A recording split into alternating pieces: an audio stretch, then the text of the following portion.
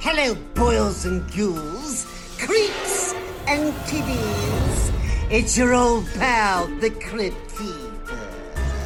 Tonight's tale of terror comes from the Trick or Treaters podcast.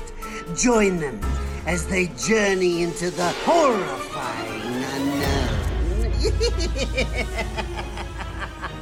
You are listening to the Trick or Treaters podcast, part of the /Mcast podcast network.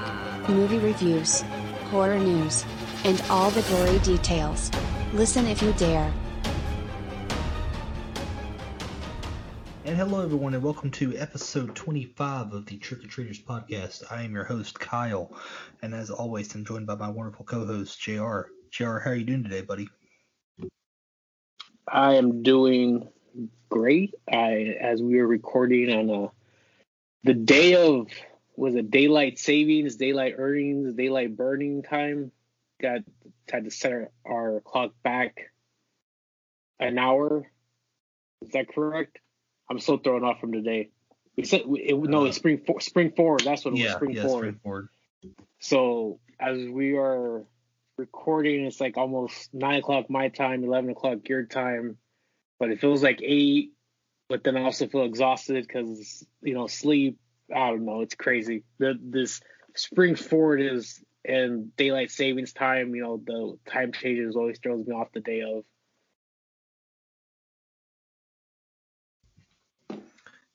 I never really have a problem with daylight savings or spring forward or anything like that. It's just another day for me. I've had a pretty good day today. I've just went down to my sister's and hung out with my family. It's my mom's birthday today, so went and ate with them and had some cake. You got to see the family for a little bit. It's been a good day. No, that's great to hear. I had recently went to see my physician and had some stuff done on Friday, and just kind of felt really tired out going into the weekend because of it. I also donated blood this week, so I am a frequent blood donor. I'm almost at 5 gallons of blood donations in my lifetime, which is not a lot. There's a lot of people who have more than me, especially even at my age. And so it's just ready to get this end of the week and go into the new week started, especially as we are looking forward to St. Patrick's Day. Yes, St. Patrick's Day is on Wednesday, which is a nice segue because St. Patrick's Day is kind of the reason why we chose the movie we chose for this week to review. We're going to be talking about 1993's Leprechaun. And Jer, how do you feel about this movie? When was the first time you watched this? How do you feel about it? How do you feel about it now? And so on. Well, this film, as we look back, and if I'm doing my math correctly, which I like to think I am, is approximately 28 or 28 years old. I don't know actually it is 28 years old because it was released before in January of 93. And as you know, this is the feature film debut of a very young Jennifer Aniston, who in this film gives me a little bit of Kelly Kapowski type vibes because it seems like a kind of a rich Cali girl, but more of a Kelly Kapowski, but also Cher from Clueless vibes, where she has a Kelly Kapowski look, but has the Cher attitude of being like rich and pompous. And, when I first watched this film, I want to say I was in my teens, because when I was younger, as everybody knows how I got in, my horror viewing is so weird. I actually saw Leprechaun 2 and 3 before I even saw 1. And when I saw 1, it was after I saw Friends and probably a movie or two that Jennifer Aniston was in, depending, I can't remember the time, but for sure it was after Friends, and I was like, oh my God, Jennifer Aniston was in this film? Like, she's like a massive star now because of Friends. I can't imagine her being in something like this, especially with how cheesy it is. I love Warwick Davis as Leprechaun. I think, his character of Leprechaun throughout the whole film series, no matter, because there are some really horrible entries into the Leprechaun film series. But with him in it, though, it's the overwhelming redeeming quality because he's such a fun character with his one-liners. But looking back on it now and watching it recently, I just wonder, and I would have loved to talk to a native of Ireland about this film and just how overly offensive this film is. Because some of the things that go on in this film, if it was like me as a Mexican,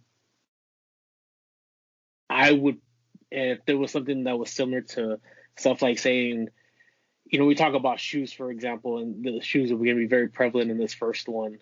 And if it was something like, oh, look, we made, you can go to a lot of Mexican, trying to think of the word, my wife would know, and it's skipping me, but like essentially a Mexican market, you would find, custom huaraches, which are, sandals that, and then you see them anywhere you would go, essentially, if you go to Mexican market, especially if you go in Mexico. There's a place in LA called, I think it's Placita de Vera. And so if it was something like that, where it'd be like, oh, look, you've got this, horror Mexican killer, like I don't know. It's giving my mind because I'm trying to give a comparison. It's not working in my favor. But it's like, oh, he's making huaraches. I'd be like, that's kind of offensive. And I would be really upset about it. And I know people are like, oh, you can't be so offensive. It can't be, soft. But we're talking about somebody's culture, and you're talking about certain things of that culture. And I'm not familiar with how prevalent four-leaf clovers and leprechauns are in Irish folklore. I wonder how offensive this movie is to people who are from Ireland. Yeah, you make a great point, but I'm not too sure, honestly, on that. We would just have to have somebody, from Ireland kind of speak on that. I'll tell you, it's going to be a year, but as you and I both said multiple times, we're in this for the long haul. We're not in it just for the short run. So the goal is obviously this time next year is to cover Leprechaun 2. So between now and then, as a build-up, I know some people in, our other passion and love of wrestling who are from Ireland. And I'm going to get some information about, like, hey, I got a question about this movie that has to do with, some of your potential folklore. What are your thoughts on it? And see what they say. Because I guarantee I will be able to get something out of them. I don't know if it'd be good or bad, but it's going to happen. So stick with us. A year from now, you're going to get that follow-up. I promise you. Nice. Yeah. It's a good idea.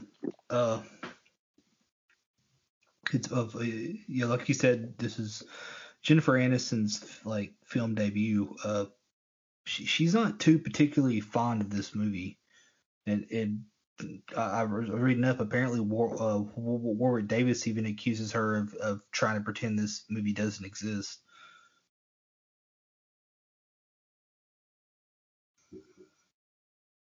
Is there a reason why she feels that way? My assumption is because of her massive we've seen her in films with Vince Vaughn. We've seen her in films with, Adam Sandler. Obviously Friends, We're the Millers. She has a very significant film credit to her name, as well as accolades. And as I'm, quickly going through it, I think of, especially if you look at certain parts of comedy that I remember her in, she was in Bruce Almighty with Jim Carrey. She was in Along Came Polly with Ben Stiller. The Breakup with Vince Vaughn. Marley and Me with Owen Wilson. Just Go With It was when I mentioned Adam Sandler. I believe it's Jason Sudeikis and We're the Millers. Horrible Bosses. She's had a pretty good film career, and then obviously, nothing's gonna top her massive success in the TV show Friends, where she played the role of Rachel Green, which was over 230 episodes and about a 10-year run. So I wonder if it's like, hey, I'm up here, this film that's really bad and has a really low budget that I don't even know if it's considered B-rated. I don't want this connected to my name. Yeah, I'm pretty sure it has to do with how bad the movie is, which, nothing against anybody who does like the movie or the franchise. I mean, it's a guilty pleasure, like, franchise for me, but, like, this is by no means a good movie. And honestly, this is, like, one of the worst horror franchises there is, like, with some awful, awful entries later on. Like, if I want to give a comparison, let's talk about one of the greatest scream queens of all time. And her first film that she was featured in, Jamie Lee Curtis as Laurie Strode in Halloween, one of the greatest horror films of all time, my favorite horror film of all time. You know how much I love it. And you see what came after that, Prom Night, Trading Places, and so many films after that came with it in her film career. And she's, to me, an amazing actress. And you can look back and be like, I'm very fond of that. That really gave me my start of where I ended up. I don't think Jennifer Aniston could say the same with Leprechaun as her first film feature debut. And in fact, if I'm not mistaken, that was her first film and only film before Friends that she did. Friends came out in '94, and if anything, that's the one that propelled her to the star she was the TV show Friends. I don't think any of the cast and directors of Friends would love to ask him, like, hey, did you ever see, Jennifer Aniston as Tori in Leprechaun? Because I'm pretty sure they would have been like, no, we saw that, we wouldn't have casted her. Yeah, it's odd too, because it's because of the Friends thing and her being so recognized from Friends. This movie actually made like over 15 million in VHS and DVD sales and stuff, all because of the recognition that Jennifer Aniston, Aniston, my bad, got from being in the show.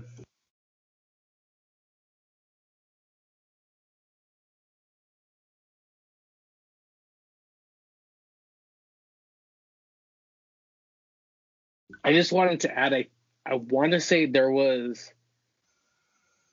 I could be making this up, but I thought there was something where as years have gone back, there was something about the way that the film was publicized that potentially could have been, and I mean, like, after the fact, it was kind of like,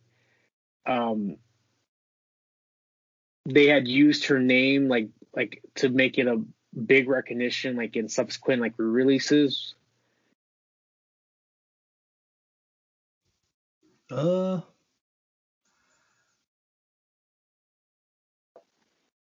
It sounds familiar, but I don't quite recall it currently. Hold on. Time out. Carmen, cut all that out, Carmen, because I think I'm confusing that with another film that came out like the last 10 years. I'm trying to remember what it was.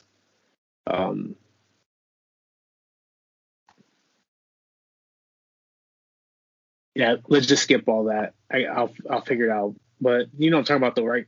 There was a film that came out like 5 or 10 years ago where it was like they released it like 2 or 3 years afterwards, and then the way they publicized it was like, watch, this actor in this amazing movie, and it's just like the guy had already like taken off. I don't know if it was like Kyle Pratt or something like that. Yeah, I'm not too sure. Yeah, Carmen. I'll figure it out. Yeah, Carmen. Yeah, cut all that out, Carmen, because I went down the deep hole that didn't need to be there. Here, my bad, man. I'll make a sound so you know where to end for us to pick back up at.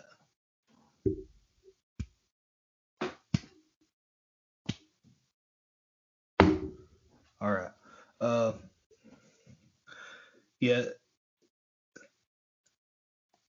it's I was reading up some funny tidbits, but you know, as we like to go over trivia of the film.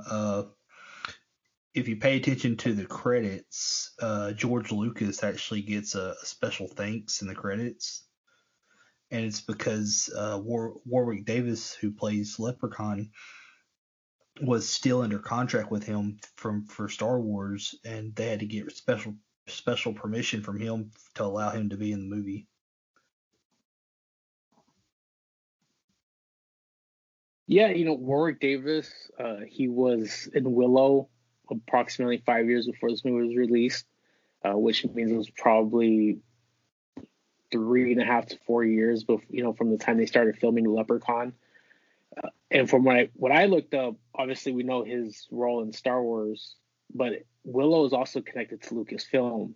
And there's other things that was connected to, like Star Wars. They did the Ewok cartoon show. So Warwick Davis had a very extensive career in Star Wars, even before, not just in the beginning of the first original trilogy that came out in like the 70s and 80s, but he was also in the prequel with episode 1 through 3. He had roles in episode 7 through 9. So he has a very close connection to it. So I'm glad that they gave him a chance to like branch out or do something different. One of the things I had mentioned earlier before we got on, Warwick Davis is probably I don't know what the correct term is, and I don't want to, sound offensive because I really don't know, but I believe it's a dwarf is a correct term. If I'm wrong, I apologize. He suffers from a condition that causes that. I believe I can't say it, but it's a genetic condition that the acronym is SED. And with that, with what he's been able to accomplish in Hollywood, I mean, he has a very extensive film resume that is between television as well as film, and he is in some very big series. He was obviously Leprechaun, Star Wars. He was in Harry Potter. He was, I saw him right here. He was in some of the parts of the Chronicles of Narnia that was not just on the film, but there was also a TV version in '89. So he has, a pretty significant part in film history. And to say that, hey, I was in Star Wars, Leprechaun, Harry Potter, and even the Chronicles of Narnia, as well as other like one-off films, that's a pretty good film career. Oh yeah, and honestly, Warwick Davis is like one of the only redeemable things about this movie. Like he pretty much made this movie. The way he plays this character of Leprechaun is so great. I wouldn't say one of the redeeming qualities. I would say the only redeeming quality of this entire film series. I'd agree. Yeah. Originally, and I say that because you're nicer than me. I say that, Kyle, because you're nicer than me, and I'm just gonna be very blunt about it. I think he makes this entire film franchise, in the sense for the films that he was in. Obviously, he was in 1 through 4. He was also in, the 2 Leprechaun in the Hoods. There was another one, Leprechaun Origins, that he wasn't in, and then they did I believe it was called Leprechaun Returns, that was direct to Sci-Fi, that he wasn't in. That character, he did okay. He did, try with his one-liners, but it doesn't, like, nothing comes close to Warwick Davis in the way that he's able to be his, funny, sadistic self. I mean, he's up there with, some of the funny parts of, like, Brad Dourif as Chucky and then Robert Englund as Freddy. I mean, he's not one or two, but he's definitely, I would say, a close 3. Yeah, he's a horror icon for his portrayal of Leprechaun. So originally, as you're watching the movie, you can tell this is a very this is a horror comedy film, and the reason why is because originally it was supposed to be a straightforward horror film, but Warwick Davis wanted to to kind of add more comedic elements to it, especially with the way he talks, with the way he portrays his character. And the director Mark Jones, he finally agreed with the tonal shift of the movie, and so they shot it as a horror comedy, and then several scenes had to be reshot after because one of the producers insisted that the film needed to be made gorier to appeal to an older audience, which is why in some scenes you can know, if you really pay attention, you can tell what scenes were reshot, because you'll see one area and then you'll see them cut to the next part, and they're supposed to still be in the same area, but the area looks completely different, and it's because of reshoots.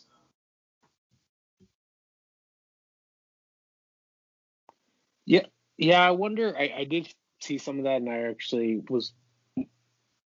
One of the things I love to do is when I know a film is also covered by a guy who I talk about him all the time when I get a chance. To me, he is somebody that if I could reach his status as somebody who reviews movies, James A. Janice from Dead Meat, who does an amazing job with what he does. And he talked about that. When things like that happen, he shows it and explains it. One thing is for me with Leprechaun, knowing that they planned on PG, but then wanted to go to rated R, make it more gory, and adding those additional reshoots. I think the better play would have been just sticking with the PG-13 with this film. And the reason I say that is I wonder if that lowered your potential audience viewer, because the gore that it showed, and there's a particular death that when we get to, I know for a fact like that's one of them, and I'll bring it up. But I'm like, I don't think that added any sort of element to this film. I mean, there's only a total of 4 kills in this entire film. So with showing that, adding that additional one didn't make or break this film. Yeah, the kills in this movie, there's only like one really good kill in the movie. The rest of them are kind of and it's kind of weird because unlike most horror films, the main cast survives. It's all like mostly just side characters who get killed, which is really strange. And I'm wondering like why they did that. I wonder if it's more because of them choosing a horror comedy aspect to the movie rather than the straightforward horror like it was meant to be. Yeah, I have to agree. I think the other thing too is that while this film was rated R in 1993, this film is not even. I don't even think it even makes PG-13. I think this is a PG film today with how far you see people, push that gore element from, like Rob Zombie, for example, in his directorship, and the Saw franchise as another one. I'm like, this film doesn't even to me closely resemble a rated R film that I've seen today. I don't even think this is a rated R film, 15 years ago. Yeah, it's very it's besides the gore, I mean, there's really not much else that I could see of why it would be rated R. This could have easily passed for PG-13. But that's all the little trivia bits and stuff. So I don't have any news this week to get into. So I say we'll just get into it. I got one tidbit because I don't think we cover this because we've been off for, as everyone know, we took a week off. Yeah. Okay. Go ahead. And I had read that they are going to make a sequel to Evil Dead. Yeah. It's I think it's planning on filming this year, I think, or next year. I think it's this year. And for me, I love Bruce Campbell. I think Bruce Campbell, when you talk about horror comedy, especially when he got in his break towards halfway through The Evil Dead 2, and then especially with Army of Darkness. Army of Darkness, that's my ultimate guilty pleasure. I think that is one of the funniest and most amazing movies I've ever seen in my life. I love Bruce Campbell. I love all his one-liners in there. And so I don't think we brought that up last time because I'm trying to remember when it broke. That news broke as far as like the new sequel. And I mean, when we say this is just a very recent thing that they talked about, this Evil Dead. I don't know exactly where it's at in the continuity, if it's like right after 2, which that's a whole nother issue when you talk about Evil Dead, from Evil Dead 2, Army of Darkness. But just knowing that I get a chance to see Bruce Campbell in another, Evil Dead movie, and then we're also getting a video game on top of that, like, I just think that's so awesome. Oh yeah, I'm looking forward to the movie and especially the video game. I'm a huge fan of the original Evil Dead. I know like a lot of people love the sequels and like Army of Darkness more and stuff. I've always just been more toward the original Evil Dead. Just on a quick tangent, what'd you think of the Evil Dead remake compared to the first one? I loved it. I think it's like one of the best. I think it's one of the better horror remakes in a long time. And I thought the final girl was really great, and I love how they kind of seem to pinpoint to making her a new Ash. Yeah, I was just wondering. So it's going to start filming soon, and the name is called Evil Dead Rises. The name of the working title that potentially would be the movie title, because I think that's a good title. But yeah, the only reason I asked that question is because when I saw the remake, and obviously horror films back in those days, like in the late 70s and early 80s, the gore isn't where you see where it's today.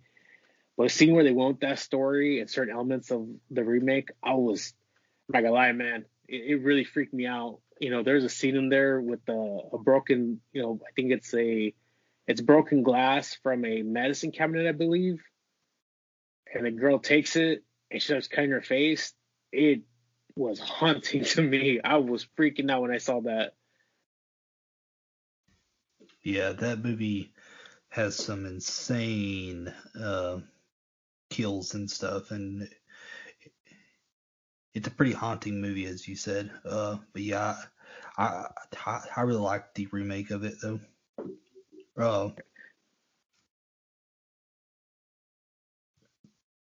Yeah. If that's all the news you have, I don't really have anything this week, so I say we get straight into it. Absolutely. Carmen, hit the trailer.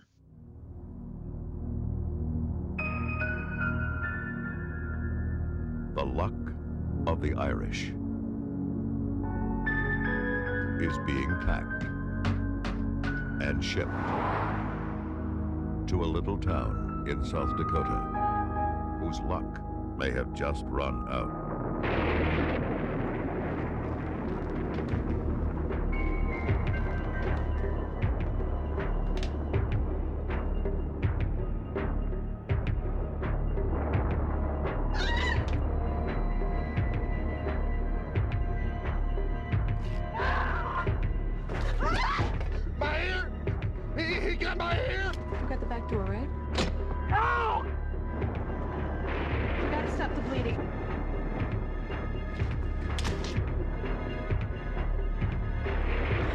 In the cabinets. Toward the basement. We're like really scared. Hello? I need the police. This is an emergency. You can kill anything. What the hell are you? You just gotta know how to do it.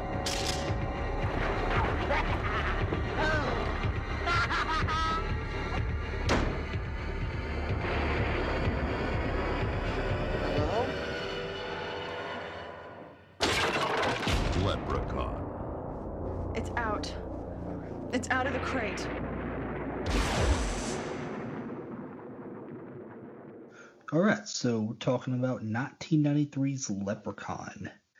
It was released on January 8th, 1993, has a runtime of 92 minutes.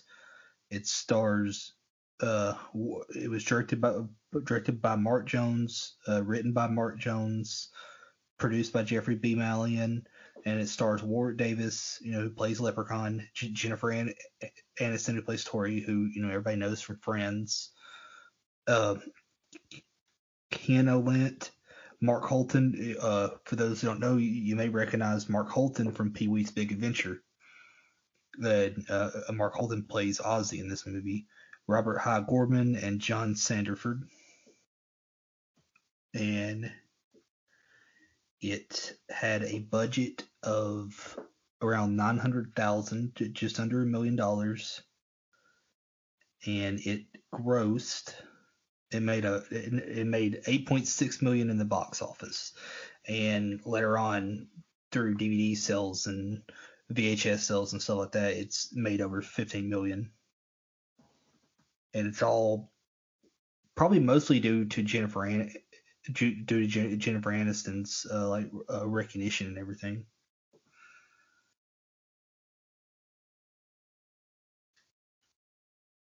Oh yeah, absolutely. I mean, I think especially as Friends came out the next year, people would definitely want to see how she was in her first feature film.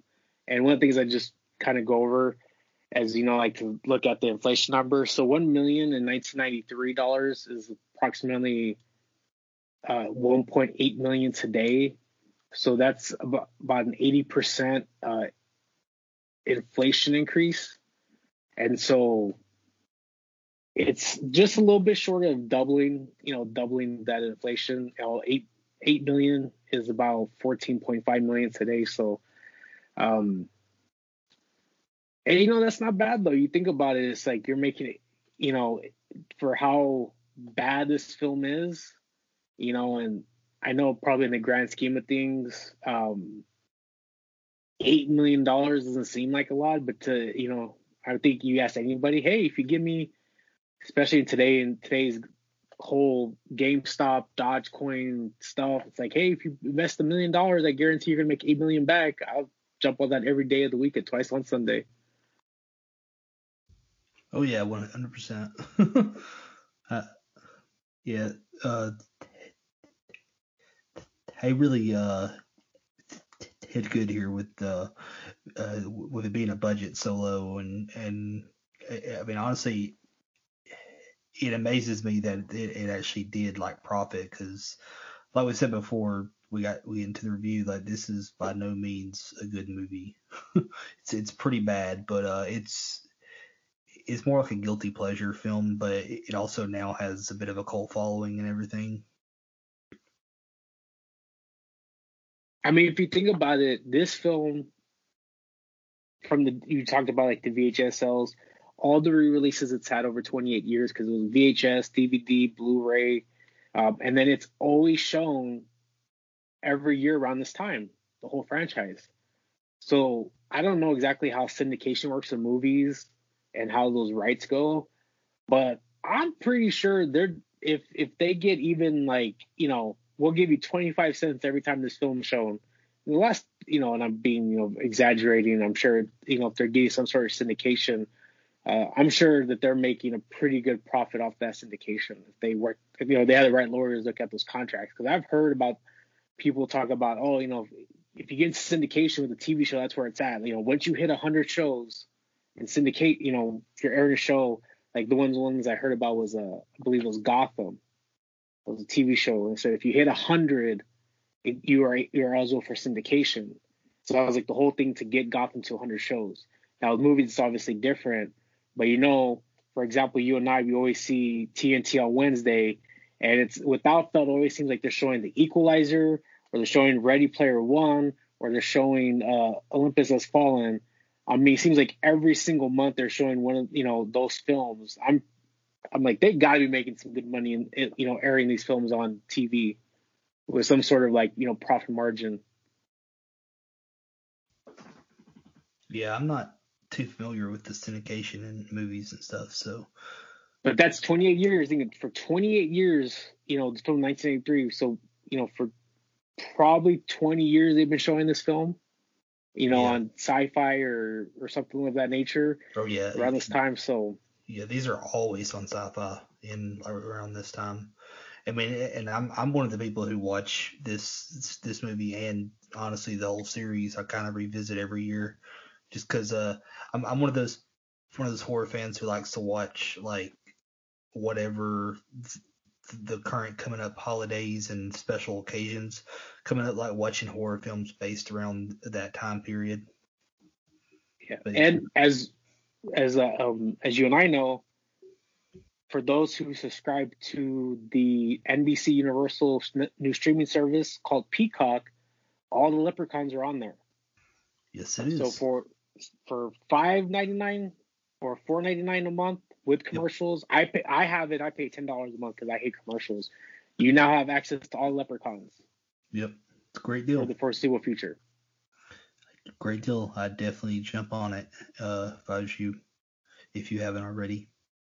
Peacock, please support us. Sponsor us, please. So yeah, let's get into it. So the movie opens up, and it's 1983, and we see a guy by the name of Daniel O'Grady, who he's at his house. He's stolen a bag of 100 gold coins from a leprechaun who has unbeknownst to him hid himself in his suitcase, and the leprechaun ends up coming out of the guy's suitcase and scaring O'Grady's wife, and she ends up falling down a flight of stairs and breaking her neck. And yes, that is one kill out of the 4 kills in this movie already in the first 5 minutes. So O'Grady, you know, after he kills his wife, O'Grady ends up managing to seal away the leprechaun in his basement by sealing him up in like a crate and placing a 4-leaf clover on the crate, which negates the leprechaun's magic and, you know, makes him defenseless basically. And after he puts him in the crate, he ends up trying to incinerate him. And he's trying to light a fire and, like, you know, and everything, and he screams out, "Burn in hell, you little green bastard," which is a great line. This movie has a lot of great one-liners, mostly from the leprechaun. But when he yells it out, before he can actually light the fire, the leprechaun uses what little bit of magic he's got left to cause O'Grady to have a stroke, and he ends up falling off and having a stroke, and he ends up having to be taken to a nursing home and everything. And so the leprechaun is basically stuck in the crate for 10 years. JR, how'd you like this opening?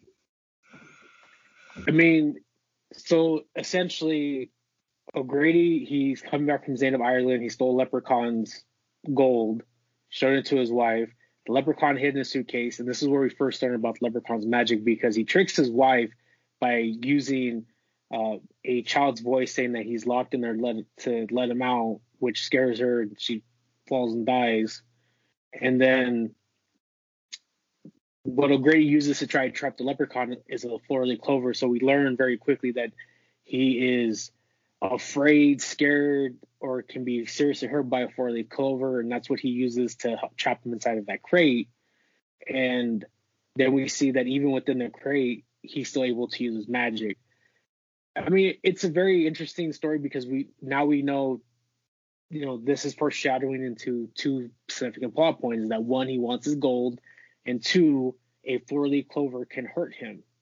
Versus, you know, and my guesstimation, because of the way that O'Grady's reaction is, I know it's kind of high science 2020, but that the 4-leaf clover is going to be the only thing that's going to be able to hurt him. Because if it wasn't, he probably would have just, you know, he wouldn't have used the 4-leaf clover to trap him. He just would have potentially burned down his house.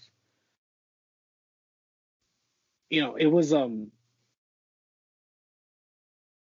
I think in the sense it was, you understood what was the plot point is the importance of the gold, but then we quickly fast track to 10 years later and we see a new family moving into that house. Yeah, and the new family is the dad's Haiti Redding, who's played by John Sanderford, and his daughter Tori Redding, who's played by Jennifer Aniston. And they move into the house, but they, they aren't sure of the history behind it and everything. Yeah, and the thing with this is that we learned that, as I mentioned earlier, Jennifer Aniston's character Tori, as I said, that she's a cross between, she has the fashion of a Kelly Kapowski from Saved by the Bell, and then she has the kind of pompous rich girl attitude of Cher from Clueless. Just a quick little funny side note. I don't know. Let me phrase that. I don't mean funny, but quick side note. The dad, John Sanderford, he actually, I recognized him from somewhere else when I went back and saw this, and he wasn't a major character. I don't even say he would be a supporting character, but he played Zach Morris's dad in Saved by the Bell. That's where I recognize him from. And he doesn't have a big role in this either. I mean, we see him at the beginning and then he quickly goes away. Okay, yeah. I wasn't like a huge Saved by the Bell fan, so I didn't recognize him until you pointed that out. Shame on you. Breaking my heart, Kyle. The other thing too is I did not grow up on Pee Wee Herman. Like, I knew Pee Wee Herman, I saw him around, but like I didn't sit there and watch him. Yeah. I actually recognize the guy who plays Ozzy, whose name is Mark Holton. Mm-hmm. I recognize him from a film I saw on Netflix when Netflix first came out, and I was doing my deep dive into horror. I don't know if I saw the Netflix streaming service or when Netflix had the DVDs. Yeah. The DVD Melon service. But he played John Wayne Gacy in a movie called Gacy. Oh, okay. So, and this came out approximately 2003. I saw it around 2008. So I don't know if that was another film that I recognized him in. And we actually ended up, just a kind of a little spoiler. Ozzy comes back in Leprechaun Returns. Everybody knows we just said earlier that the four significant characters of this film survive. Yeah. And so, but he ends up coming back Leprechaun Returns, which I love stuff like that. Like when I see stuff like that, that's the one thing that always bothers me with sequels is like I want to have somebody from an original be able to come back so we can like see see them have some sort of connection. So I think that's cool. But yeah, Leprechaun Returns. I don't know. I actually really enjoyed it. It was way more horror aspect than it was horror comedy, and they basically gave it the Halloween 2018 treatment, where it's a sequel successor to the original that ignores the others. Yeah.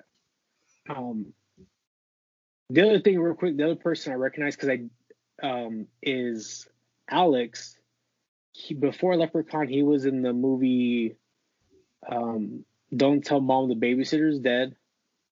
He was also the friend of Henry Roland Gardner, in one of my favorite kids' sports film, Rookie of the Year, where those are two other films that I recognized him in. And then the last main character we had is Nathan, played by Ken Olden. And the reason I bring these up because these are the four characters we're gonna get to know beginning now that essentially make up these films: Ozzy, Alex, Tori, and then Nathan. I don't recognize Nathan from anything else. He was the one person that I never saw in anything else, which is kind of funny because, you would figure that a guy who's, I think he's probably like the second or third most prominent character.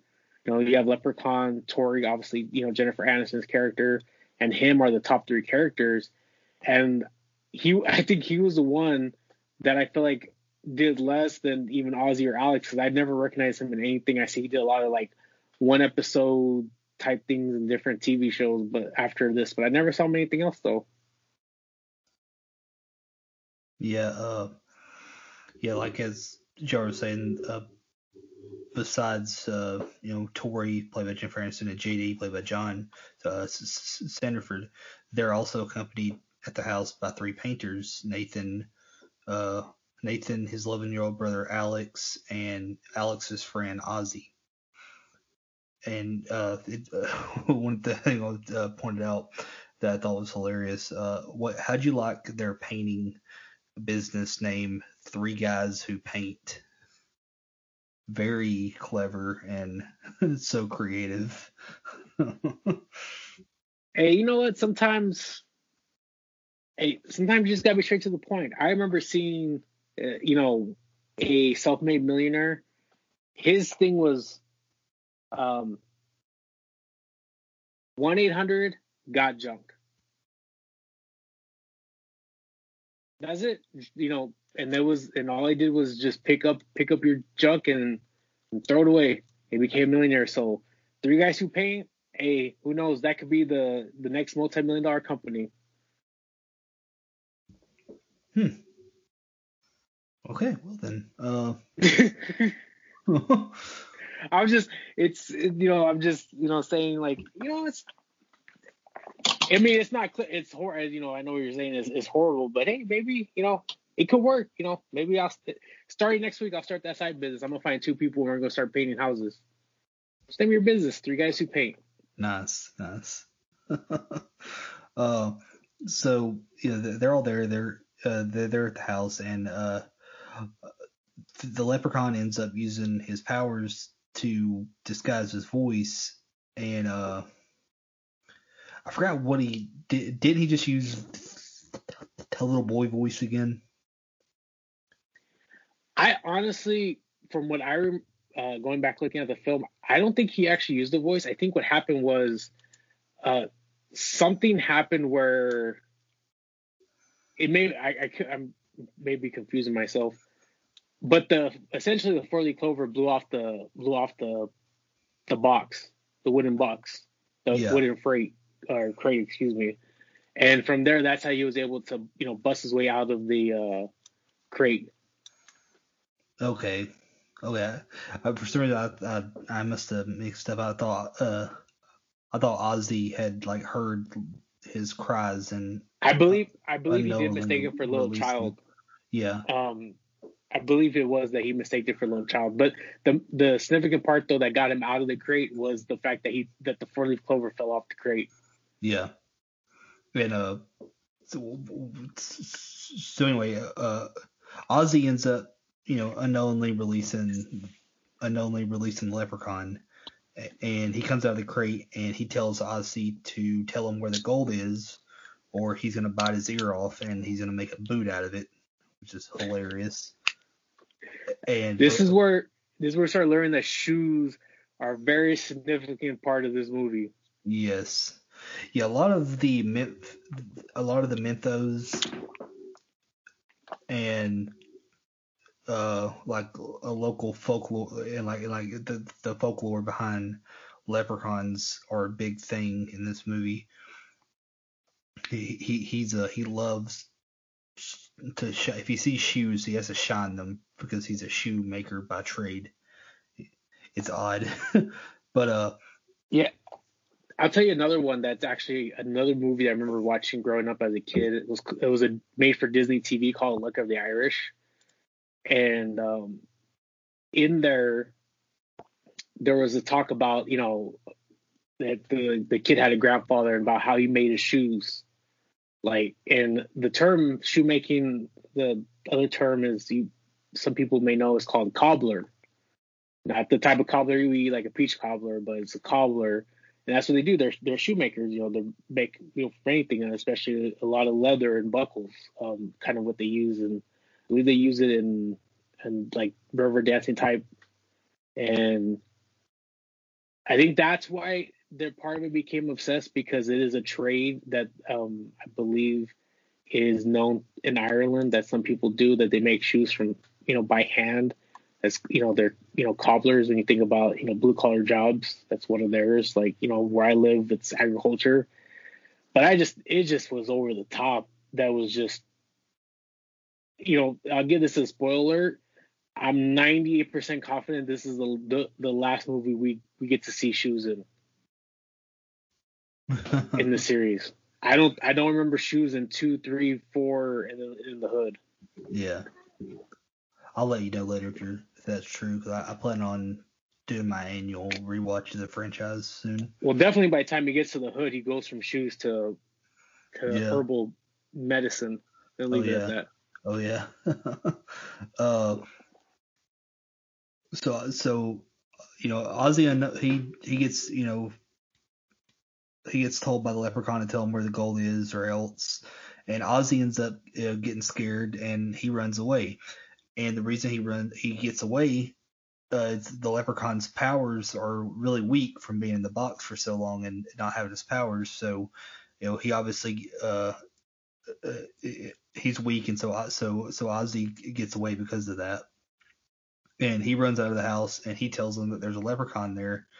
But of course, everybody doesn't believe him, and kind of falls upon deaf ears. Later on, Alex and Ozzy spot a rainbow above an old truck that's near the house. And this is actually where the man from the beginning, O'Grady, he actually hid the leprechaun's gold there. Well, they find the gold, and Ozzy buys a coin to determines its authenticity, and he accidentally swallows it.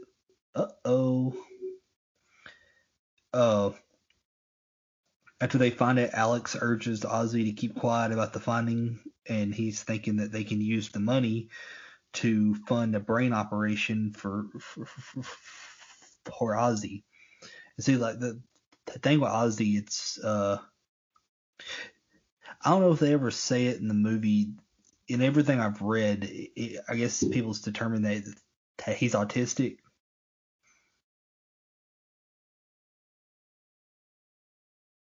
I mean, honestly, it could. I don't know. I haven't looked into that, but yeah, the only thing I know from autism, because somebody close to me is autistic, is they tend to focus, and there's different levels. Like the autism spectrum is very wide.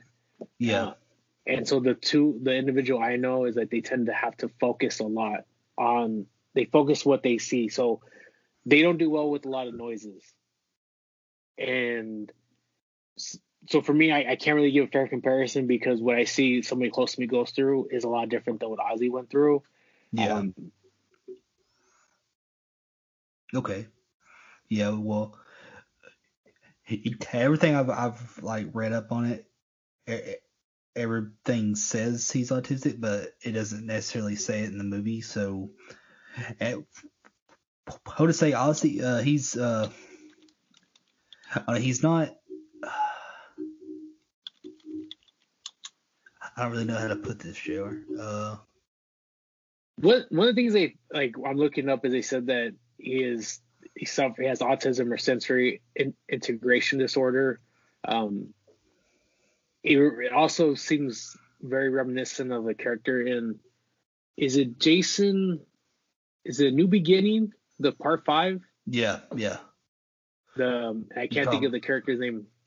You're talking about the one who keeps trying to give everybody chocolate and who ends up getting chopped up into bits by that crazy dude. Yes. Yeah. So, but it's tough, like I said, because the autism spectrum is very wide. So it's just tough to make that determination. Yeah. It for me at least, because I haven't seen very different ends. I've also worked with people who also have Asperger's syndrome, where they don't understand social norms. It's hard for them to figure out those social norms as well. So I don't want for me, I don't. It's tough because it's hard for me to talk about something I don't know, especially like that, because I don't want to offend anybody. And obviously neither one of us want to. Yeah. I will say though, it's the one thing is the importance of buying the gold is one of the things that I had learned, and I believe I learned from Pawn Stars, is that people buy gold because if it's real gold, you actually can buy into and leave a mark because it's softer than like other metals. I don't mean like buy through like you're gonna buy through like it's a piece of candy, but it will leave a mark. Whereas if it's fake gold or fool's gold that's made out of 100%, metal, copper, and I think steel, it won't make a mark. Like it's like biting into a piece of like a brick. It's just nothing's gonna happen. And that's why he ended up swallowing it, because he was like, I'm gonna take a bite, and then he just eating the whole thing. Yeah. So after they find the gold later on, the leprechaun ends up he escapes out of the house, and he's hiding in a tree, and he's making cat noises, disguising himself as a cat. JD ends up going over there to investigate the cat because he hears the cat, and the leprechaun bites him on the hand while he's hiding under the tree. And so JD ends up going to the hospital, and while the rest of the group are with JD, Alex and Ozzy take one of the coins to a pawn shop owner to get further analysis on it. Well, when they leave, the leprechaun ends up sneaking into the pawn shop, and he gets his coin, and he, of course, the pawn shop owner runs into him, and he asks him, what are you? And then the leprechaun says, can't you, I'm not even going to attempt to do his accent, where he says, can't you see the buckle on my shoes? I'm a leprechaun. And this is actually like one of the leprechaun ends up killing the shop owner, and this is probably the best kill in the movie. He kills him he hops on his chest and his stomach with a pogo stick. Yeah, I mean, in this, so now we're at the halfway point in the sense of kills. There's only 4 kills, and this is the second one of the 4, and it doesn't get close. I mean, this is by far the most unique and great kill. The only thing is, obviously, looking back, thinking about a pogo stick, is for this to happen, there had to be some sort of, you hate using like realistic, but like a spike edge. Well, a pogo stick doesn't have a spike edge. It has a rubber tip that allows it to for you to bounce off of. Nonetheless, taking that out of the side, it's a very interesting thing, because when you look at horror and the kills of horror, for example, I'll use, because I talked about her, like Michael Myers. Michael Myers always uses a kitchen knife. Like, it's synonymous. But when you start seeing other type of kills, interesting kills, that's what, to me, the fascination of Saw was, because of how unique, in Saw where Jigsaw killed people. So it'd be like, he killed them with the pogo stick. Like, that's just awesome. Who else does that? Yeah, unfortunately, this is like one of the only unique kills in the movie. But if you like this movie or are interested in seeing the other movies, or you haven't, or you just want to revisit them, and you, in that case, you'll know what I'm talking about. The other sequels, he tends to get a lot more creative with the kills. So that's like the sequels, the kills in the sequels tend to be way better than the original.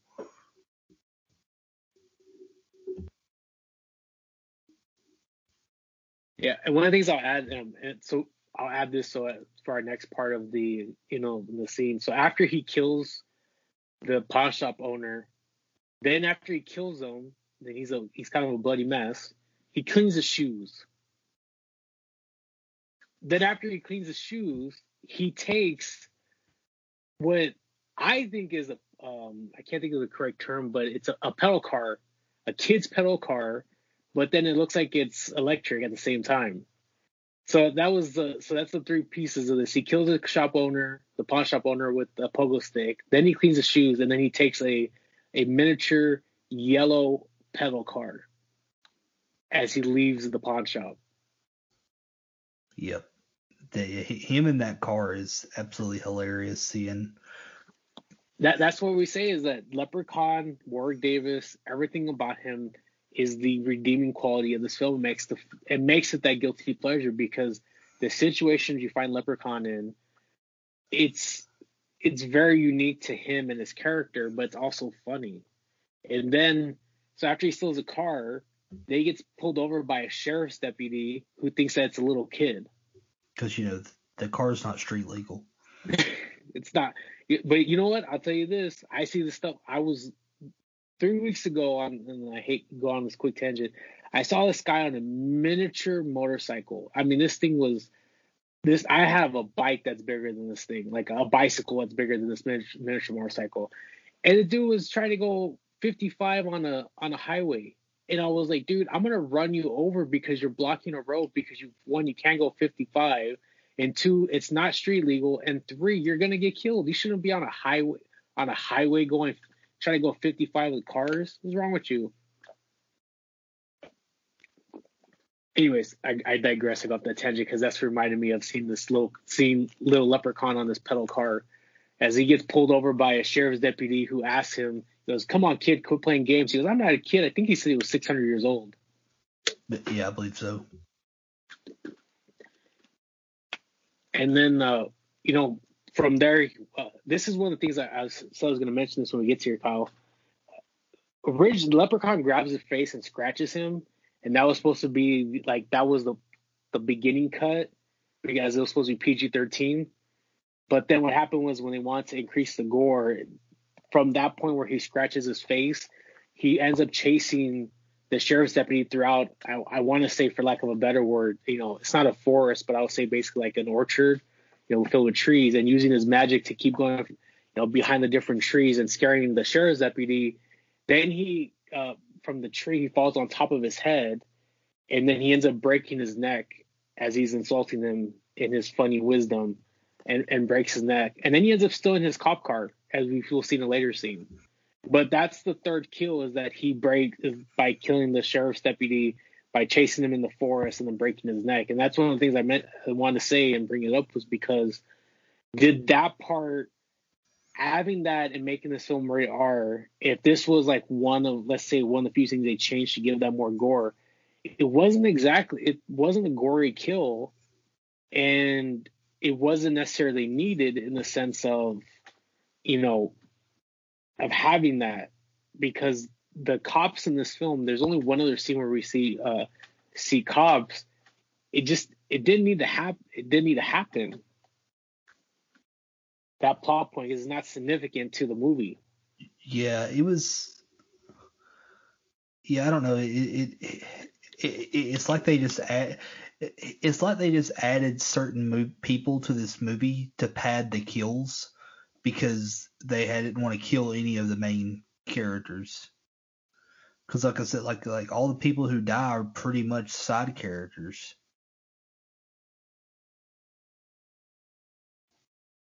I just had an idea for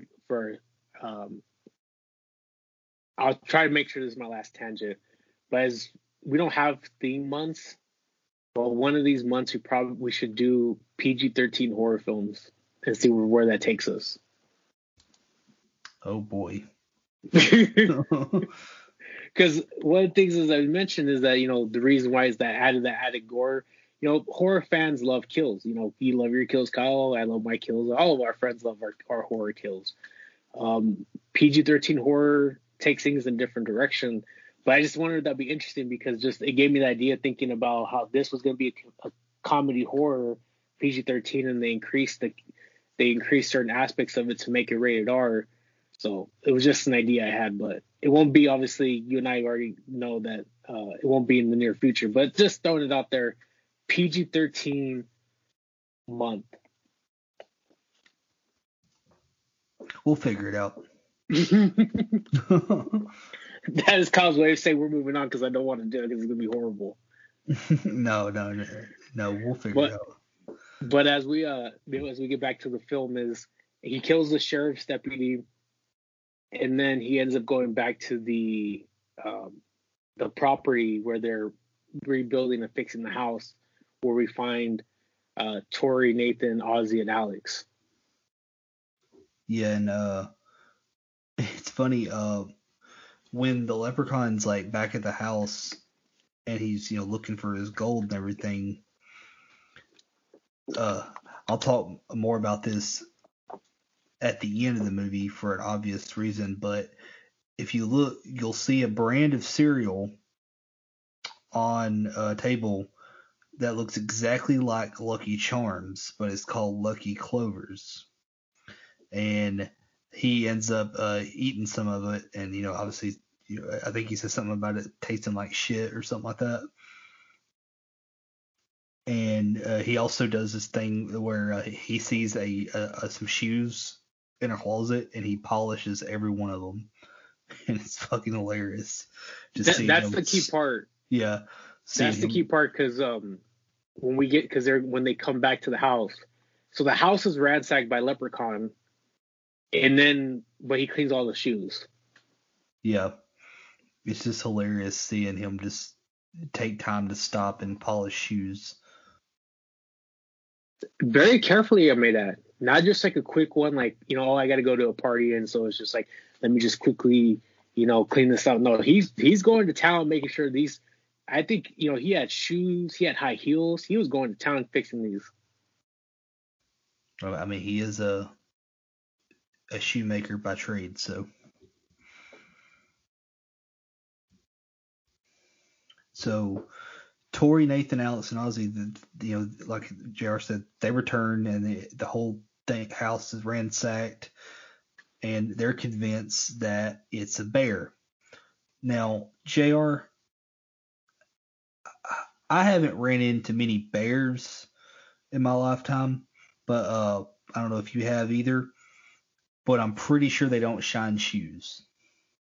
And that's where I say it's a very key part that I said about you ransacked the house, destroyed the house, but yet the shoes are cleared, because Nathan, as the line goes, million dollar look, 10-cent brain. How do you have all these polished shoes and you're like, man, we must have been a bear, and the only one that knew who it was Ozzy.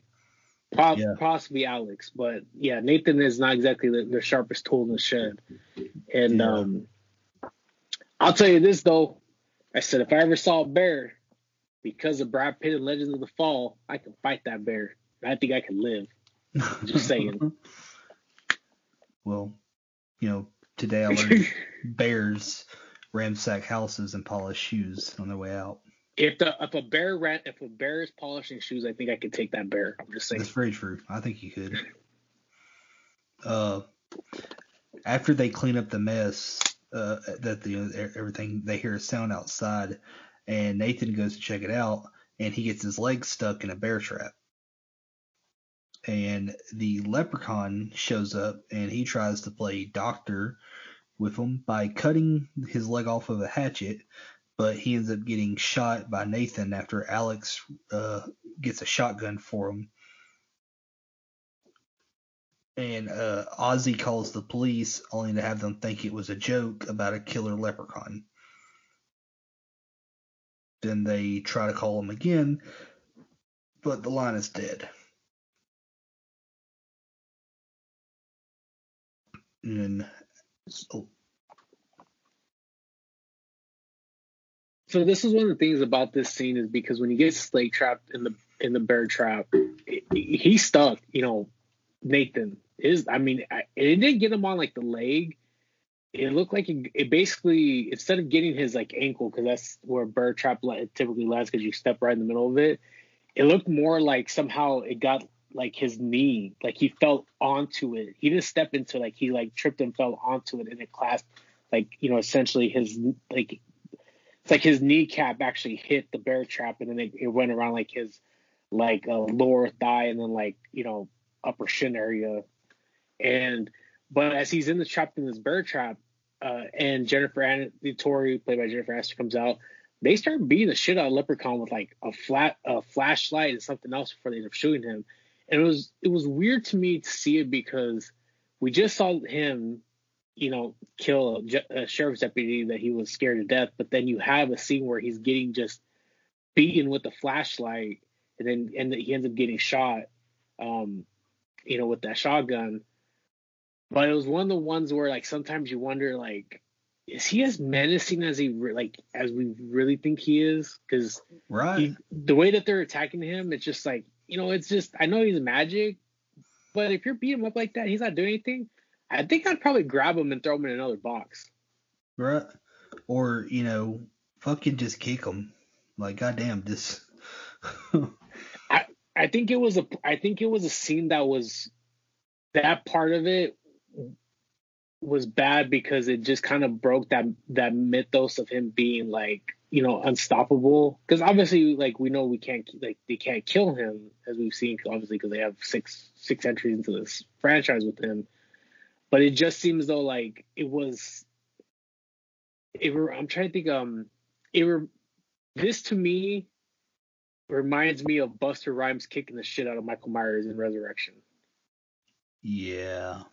It kind of breaks that character, like that mythos of him being unstoppable. And that's the thing is like Leprechaun, obviously, like I said, he just killed a sheriff's deputy. He's going after, attacking people. And to do this to him, it just kind of breaks him a little bit. But as you know, that they shot him with the shotgun, and then he ends up escaping after, because you can't kill him. And then they get into a truck to flee, and then we see Leprechaun get out of the barn with like another type of, it looked like a go-kart, but it had a pitchfork attached to it. And somehow this miniature go-kart with a pitchfork is able to tip over the truck, which that was weird. No fucking sense whatsoever. Which, I mean, we're watching a movie about a leprechaun, so I guess you can't really take it to be logical. One of the funny things, there is a hilarious little funny scene before this happens. When the leprechaun is running to the barn, he runs into Nathan, who's still there with his legs, leg trapped in the bear trap, and he runs into him by accident, and he stops and he turns around and he says, "How's your leg?" And then he runs off. It's fucking hilarious. Yeah, and then after he knocks it over, finally Ozzy and Alex tell Nathan and Tori about the gold, and they end up putting it inside of the well. So Tori goes to get the coins, and Leprechaun magically appears in some unique CGI. Which about that, there isn't a lot of effects in this film, but this is one of them. What did you think about the way that he appeared? Because it was very unique, because you essentially saw like a green light, like a green laser.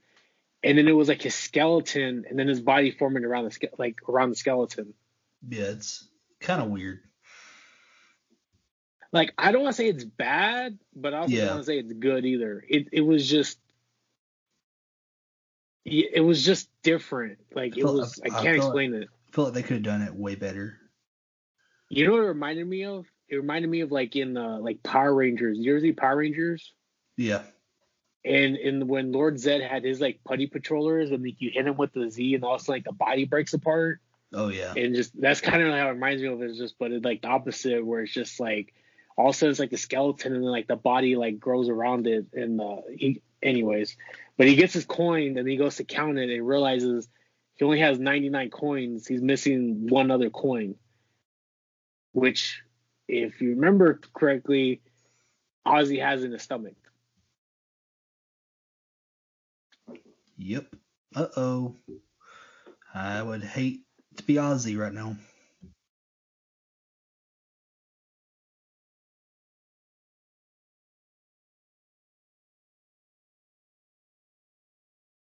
And then, after this has happened, then they end up going, Tori ends up going to find O'Grady, who's at a nursing home after a stroke.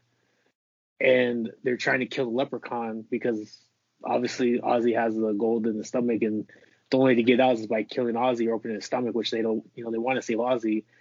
So Tori goes to visit O'Grady to find out how to kill a leprechaun.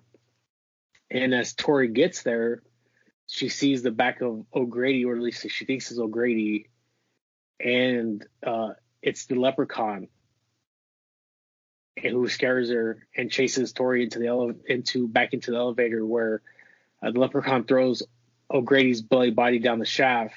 But before he dies, O'Grady ends up telling him how to kill Leprechaun, is that the only way to do is with the 4-leaf clover. So Tori ends up running back to the farmhouse, and she's searching through a clover patch looking for a 4-leaf clover.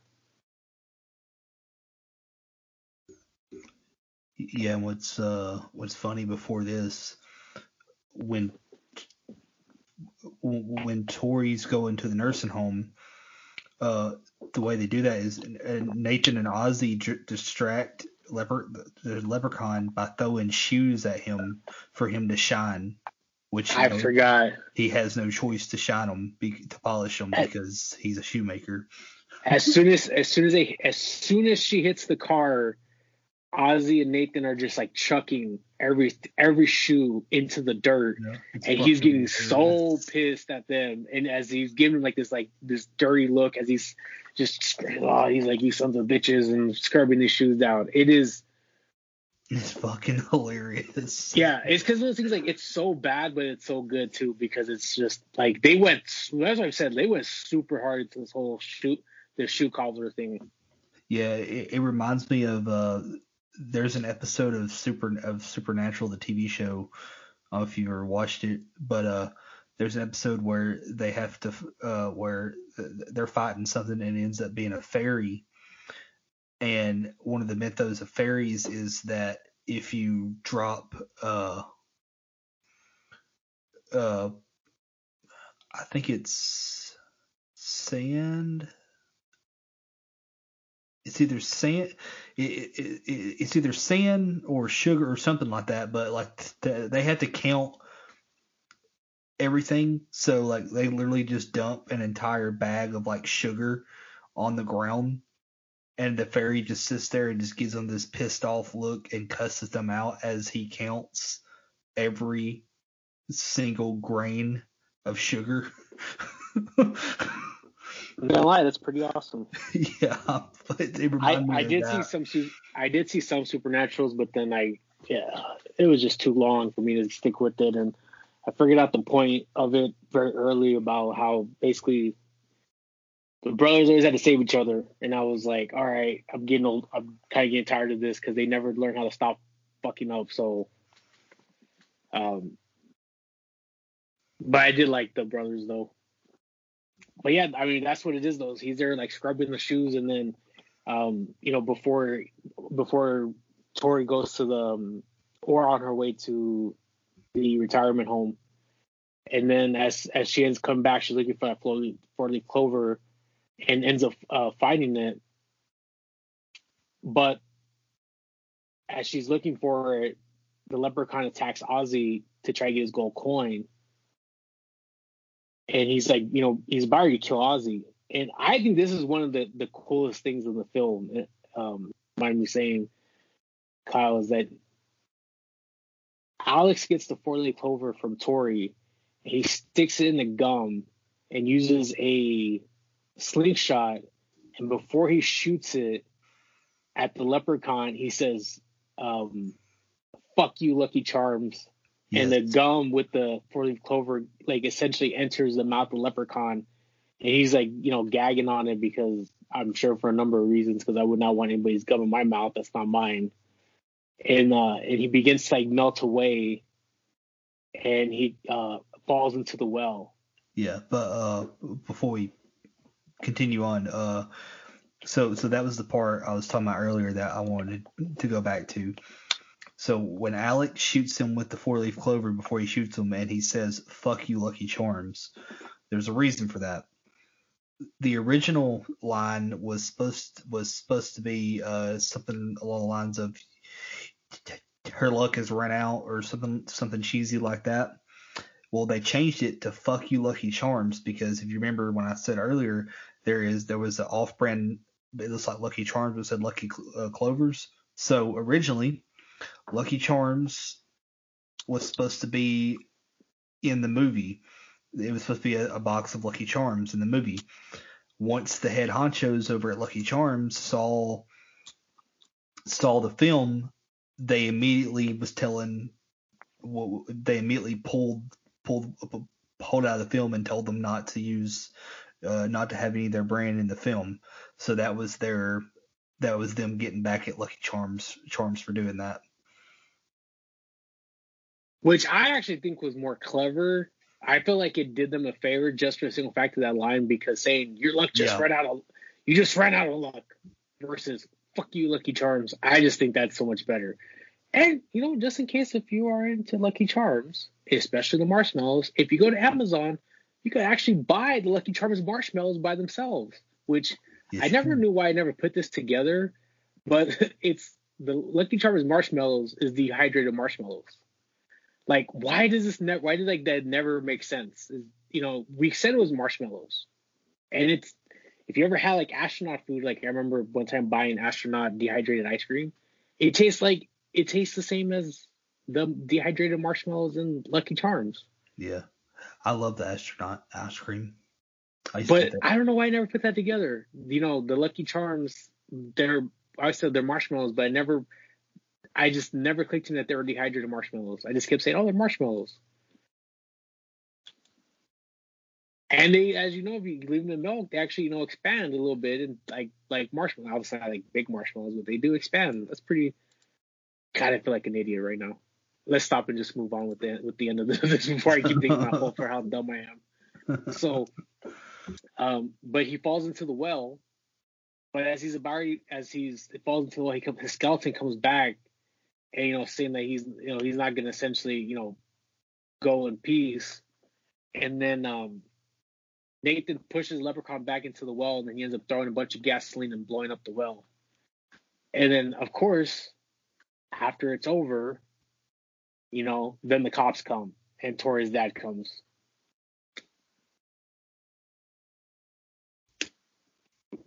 Yep, and after the cops arrive the next morning, they one officer looks in the well and he hears the voice of the Leprechaun say, "I'll not rest till I have me gold. Curse this well that me soul shall dwell till I find me magic that breaks the spell." And which that's a pretty good ending. I'm not gonna lie. Like, if you're talking about there's potentially gonna be a sequel, I actually like that a lot.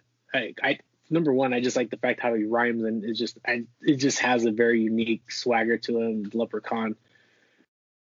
It's great for the direct to sci-fi Leprechaun Returns, because you said they basically treated it the equivalent of like Halloween 2018. Yeah, it is fucking horrible for the second sequel because there is absolutely no connection between the first and the second one. Nope, none.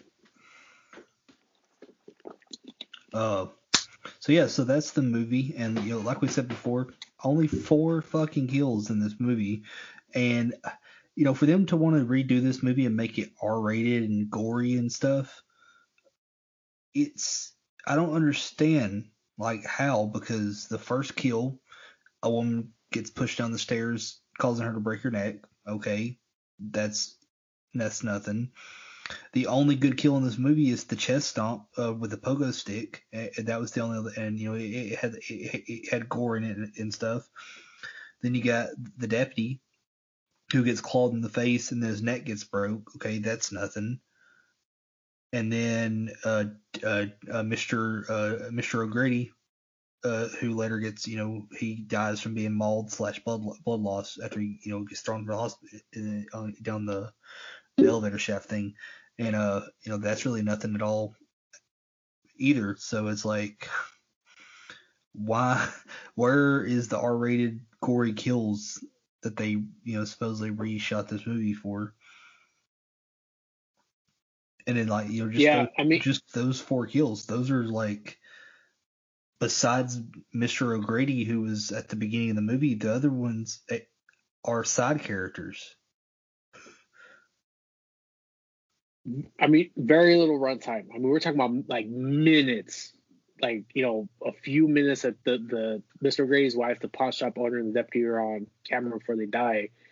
This film has 91 minutes. Obviously, this is, before, as we're wrapping up, this is by far one of our shortest reviews, because there isn't a whole lot of action that's going on in this 90-minute movie. I mean, you really fly by it very quickly because of how there's just a lack of action, and between the antagonist of Leprechaun versus the protagonist of Tori, Nathan, Ozzy, and Alex.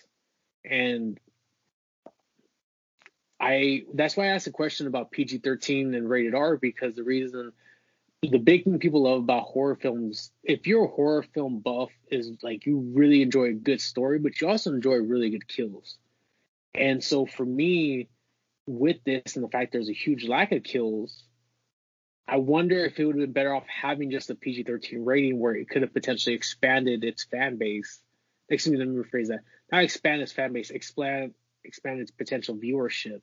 Because now that it's PG-13, now you're opening up to those potential kids who are Friday, Saturday night, or middle school, early high school kids who are, 13 through, 16. They're like, I'm going to go to the movies. And it's like, you really don't have a lot of options as far as seeing something that could be cool, because you can't watch a movie like Halloween or Friday the 13th because you're not old enough. But you also don't want to see a movie like Little Mermaid or The Land Before Time because that's too kiddish. So I think, this film potentially could have had a bigger audience by being PG-13, because if you were a horror film fan, you were going to watch it because of the story. But if you were a younger generation, potentially were going to watch it because there was potentially nothing else that you were going to watch when it came out in January 1993. Especially during that, as we know now, like after Christmas through May, there's not a whole lot of big movie releases that come out.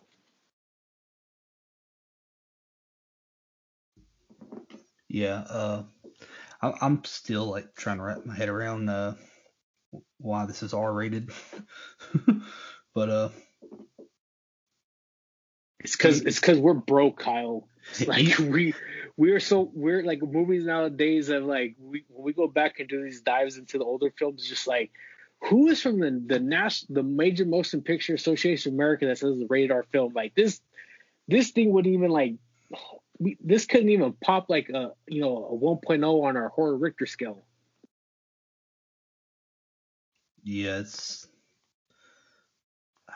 I just don't understand because like even for 1993, this is like still very, very, very, very let's see, what's the word? No, I mean for absolutely no. I mean it's very tame because if you look at. I mean, if you're looking at, we already had at least 5 Halloweens. If I'm just going off the top of my head, probably 6 or 7, probably 8 Friday the 13th, Child's Play 1, Child's Play 2, that had way more,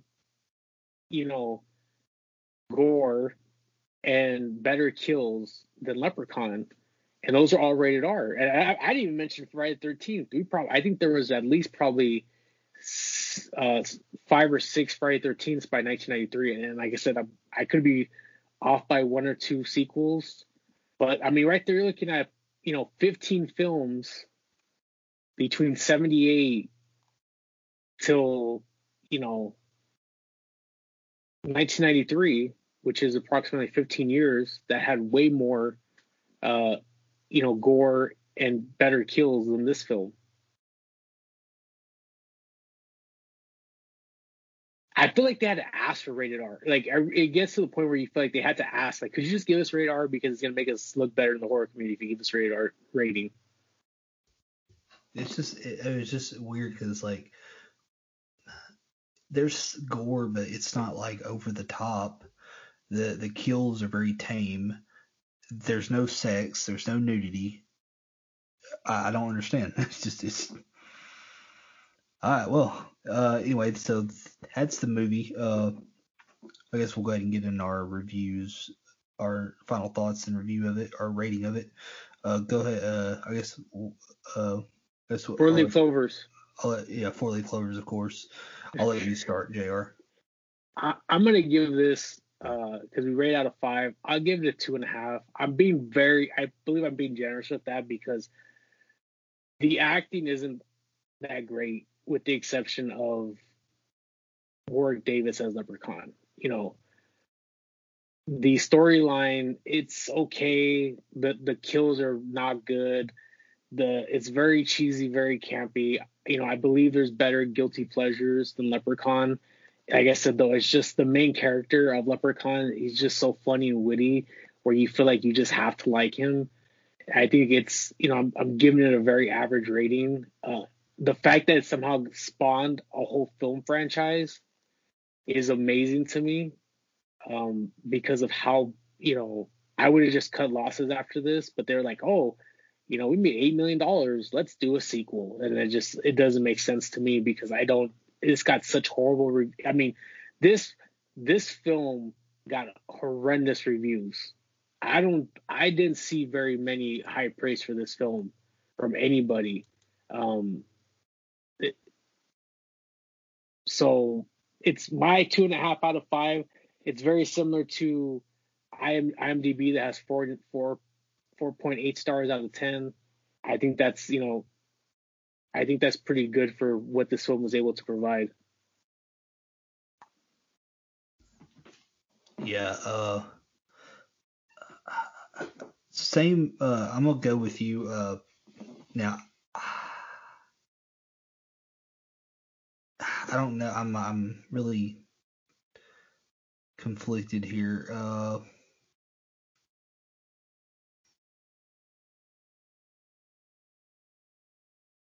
I guess I'll go with 2.5 as well. Same with you as you did. Same reasons you do. Honestly, Warwick Davis is the only good thing about this movie. I'd tell people probably just to watch this movie just to see his portrayal of Leprechaun, because it's worth it to see it through that. But like the acting, besides him, is fucking terrible. And honestly, it's like the script isn't bad, but maybe it's just a director. I'm not sure. But like it's a guilty pleasure film for me. It's like one I revisit every year, like I said, just because of it being around St. Patrick's Day and stuff. But it is definitely like, one of the worst horror franchises. But I've seen worse. I've seen like way worse, but this is definitely not a good movie by any means. So yeah, I'm gonna say 2.5, like you did. Let me, one of the things is we're saying that I don't want, I'm giving that rating because I don't want to oversell it, being, in the sense of like, you really should watch this movie. But at the same time, I want to undersell it because Warwick Davis does have a good character. And I will say this, I really don't like looking at reviews, but I want to look at these two reviews that shows the basic problem of Leprechaun, as well as why you should watch Leprechaun. So this one is from Jason Bailey, who's, according to Rotten Tomatoes, is the top critic from Flavor Wire. The basic problem with Leprechaun is that it just isn't scary, not even a little bit. Not for the tiniest second, and that result of a basic failure at the conception stage. Like, that's really the core part of the problem with Leprechaun and the entire franchise. But specifically the first one is that it's just not scary. But I'm going to use another critic to show like why you probably should watch it, and that is Warwick Davis is slick as this monster Leprechaun with the pretty solid makeup effects. And I really don't think I could add more to that. I think that's perfect thing. It's just, it isn't scary, which is a failure of being a horror film. But at the same time, Warwick Davis is a really great monster and has a solid makeup effects that makes him a great character, in my opinion. Yeah, the like I said, besides the portrayal of the Leprechaun and like his funny one-liners and just him being hilarious throughout before he kills people, the look of the Leprechaun, like the makeup effects and everything is amazing. Like I didn't even realize it, but until after a few times of rewatching it. But if any of you listening are Harry Potter fans, Warwick Davis plays Professor Flitwick in the Harry Potter series. So I was like, wow, I didn't realize that was a leprechaun. But I'd say at least watch it one time. But and I know it seems like we're shitting on this movie a lot, but like this is a guilty pleasure of mine.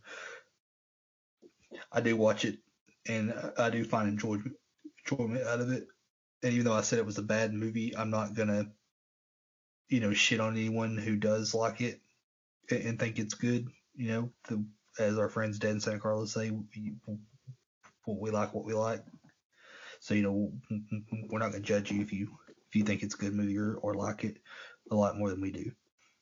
But I mean, and I'll just say, let me just leave with my final thoughts on this. Like, if you like this movie, or I'll go a different way. I think you should watch this movie because I think Warwick Davis's character and the character portrayed commands it.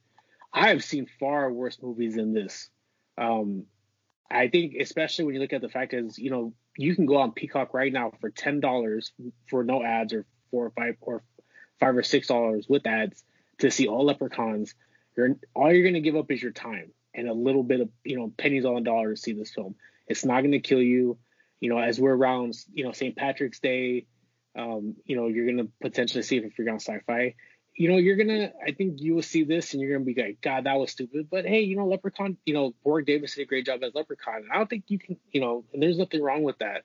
Like I said, I think unfortunately the first one isn't scary, but he's a good character. And I really do. I think that alone is worth seeing it at least, once or twice. And like I said, if it is your guilty pleasure, or if you really think this is a great film, like I said, I've seen far worse. Like this isn't a film I'm gonna die on a hill for saying like this is the worst thing that I've ever seen in my life. Like I'll save that for something else. And by that, JR means Halloween 3: Season of the Witch. Oh God, that's yeah. Please don't, Kyle. I hate you for doing it, but I just saw Fright Rags drop their silver Shamrock merch for St. Patrick's Day following 3, and I'm like, God, I hate you guys right now. Yeah, I've been tagging you and all that. It's freaking horrible. I mean, don't get me wrong. Like, they actually dropped the beer glass, and I was just like, fuck, I kind of want it because it looks badass. But I'm just like, fucking hate. Oh God, don't get me started. We're doing good on time. I don't want to ruin it, like going into that diatribe about the Celtic Irish witch technological cult of Halloween 3. But yeah, that wraps up our review on Leprechaun. So we're gonna go ahead and wrap the bow on this episode. Thanks everybody for listening, and thank you all so much for your support. Ever since we started, we couldn't do this without you, and we appreciate it, and we're very glad that you continue to stick with us, and we hope that you continue to stick with us in the future. Before we officially wrap this, as we mentioned in the last episode, we said we're going to start kind of mentioning one episode, one show from the network each episode to kind of help promote, and anybody who's unfamiliar with them to kind of check out. This week I want to go with Reverie True Crime Podcast.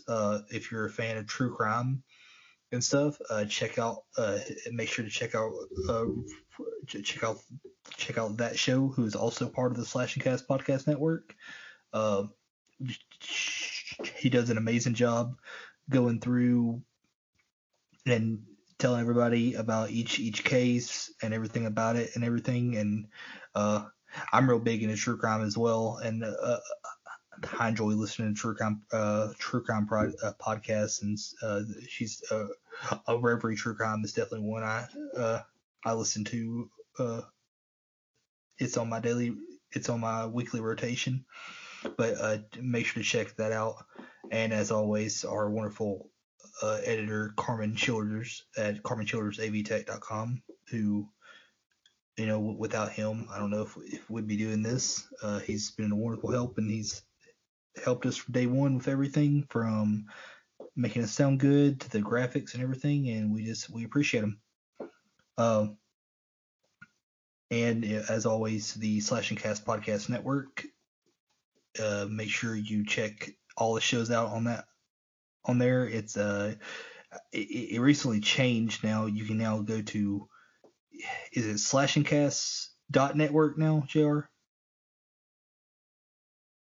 Yes, that is correct. And I'm actually on there right now looking up Reverie True Crime, and they have about 82 episodes, and they have some good topics to cover.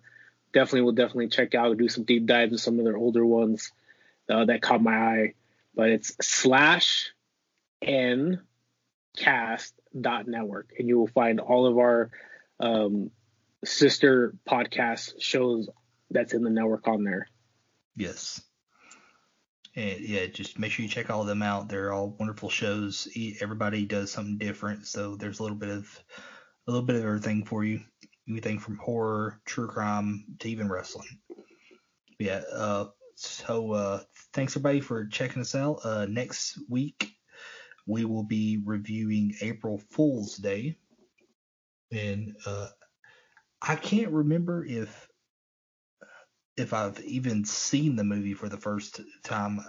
It sounds familiar, and I've probably seen it, and I just don't recall it. So I'm excited to sit down and pretty much watch this for maybe the first time, and see how I feel about that one. I don't know about you, JR. So I have a bad habit, and Kyle knows this, is like I always feel like I have to, when Kyle asks me like, hey, what do you want to cover, there has to be some sort of tie into something, and I'm like, this is gonna be really sharp for April Fool's Day. I know, let's watch April Fool's Day. I have a bad feeling this is gonna be like one of the worst shows we've ever do, because I can't explain it. I haven't looked up reviews. I don't think I've seen anything on it. I know about it because I remember seeing it growing up at the video stores, and like I said, with every single potential holiday, there's a horror film for this. I don't think I've ever not seen with the exception of probably Arbor Day, I don't think I've seen a horror film that doesn't have a holiday that doesn't have a horror film connect to it. I just got a feeling it's going to be up there with like Uncle Sam and Ice Cream Man or something like that. Like, it's just, yeah. Well, this is what we do though. We do this so you can have fun watching it at home.